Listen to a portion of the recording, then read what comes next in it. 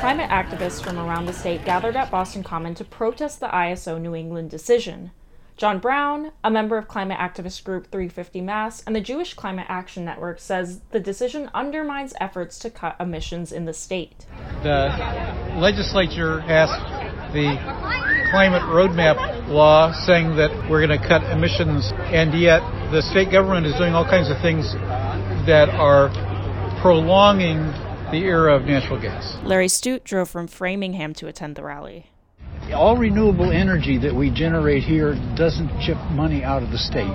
We spend billions of dollars on oil and gas that's generated in other places, and it doesn't create the effect of investing in your own community.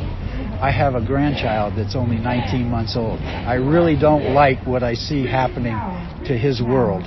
Cabell Eames, political director of 350 Mass, says that ending the minimum price offer rule and expanding renewable energy in the market helps consumers by bringing cheap renewable energy. I mean, there's just so many advantages to renewable energy, but the bottom line is that it is cheaper.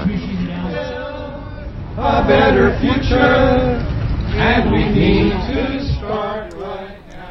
Ari Pesco, the director of the Electricity Law Initiative at the Harvard Law School Environmental and Energy Law program, says that the minimum price offer rule was originally meant to prevent market manipulation by energy companies by setting a minimum price that they could bid into the capacity auction. Now, however, the rules have been expanded in a way that restricts clean energy. It has since been expanded over the years, in particular during the Trump administration, to prevent clean energy resources that benefit from state policies from participating in the market on an equal footing. Wind resources are not able to offer into that capacity market at the prices that they would like to offer. They are restricted in how they participate.